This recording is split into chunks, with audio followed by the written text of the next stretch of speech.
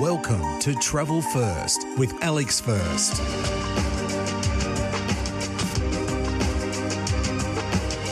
Sadly, day 8 in Moscow would be our last full day in this awesome city, which we found much more modern and attractive than my wife and I had anticipated. The sights, the sounds and the tastes of the city of 13 million people have really impressed us.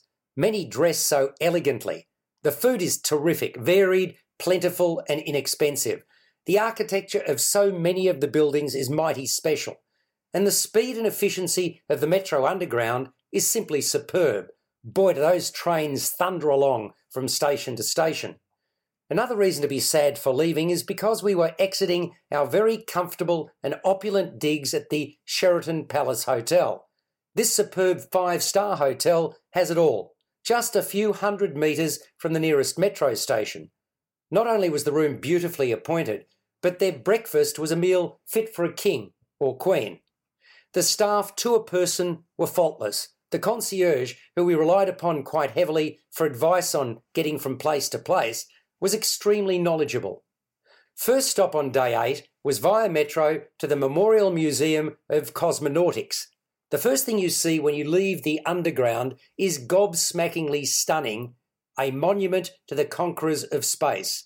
It was erected on the 4th of October 1964 to celebrate the achievements of the Soviet people in space exploration.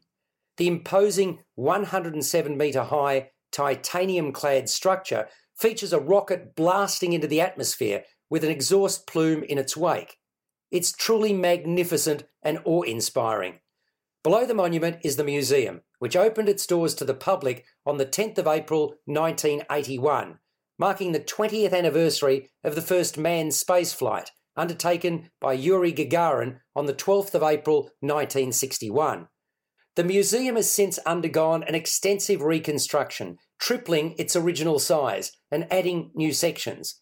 We spent the best part of 3 hours there, immersing ourselves in the brilliantly conceived and laid out exhibition spaces that trace the evolution of Soviet space science.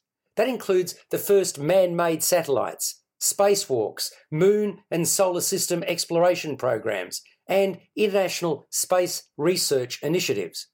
The Museum of Cosmonautics presents a combination of original objects and faithful models, with a number of interactive exhibits. For instance, you can try manoeuvring objects in authentic space gloves, which are particularly cumbersome. It's an absolutely brilliant museum. Entry costs only 250 rubles, or just over $5 Australian, with another 200 rubles payable if you'd like an audio guide, although most of the exhibits feature descriptions in English as well as Russian. This is Travel First with Alex First.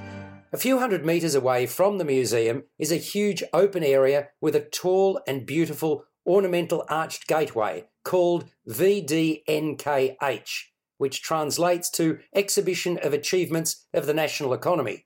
Within it are a series of a few dozen palatial pavilions, each unique, architectural gems, many of them, representing all the Soviet republics and various industries, one grander than the next.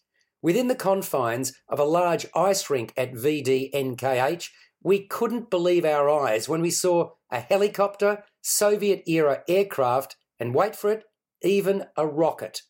VDNKH also boasts an oceanarium. You just have to visit this place. It's quite something. A couple of days ago, we took 2 brilliant walking tours with Moscow Free Tour. Their website is just that, moscowfreetour.com. At 6 o'clock today, we took another, called the Alternative Moscow Tour, which, as its name suggests, takes you to some of the way-out places. From graffiti and criminals to brothels and trams, you get a colourful picture of the way Moscow used to be through the descriptions and anecdotes from a guide. Ours was Irina Kostenko, and among the tales she wove when we were outside the convent of St. John the Baptist, which was built in the 1530s, was that of a serial killer. A Russian noblewoman and sadist named Daria Saltykova, she made Jack the Ripper appear like a choir boy, and she was eventually imprisoned in that convent. Saltykova became notorious for torturing and murdering more than 100 of her serfs or servants, mostly women and girls.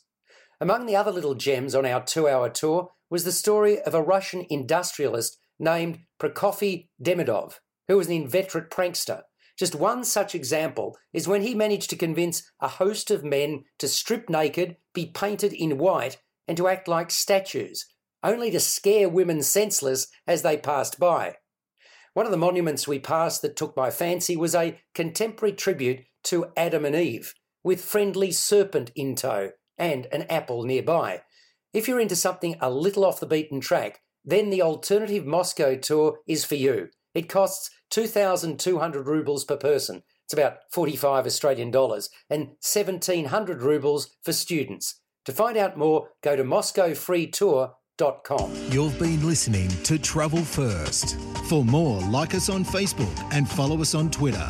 Subscribe to the full podcast at Stitcher and iTunes or your favourite podcast distributor. This has been another quality podcast production from Bytes.com.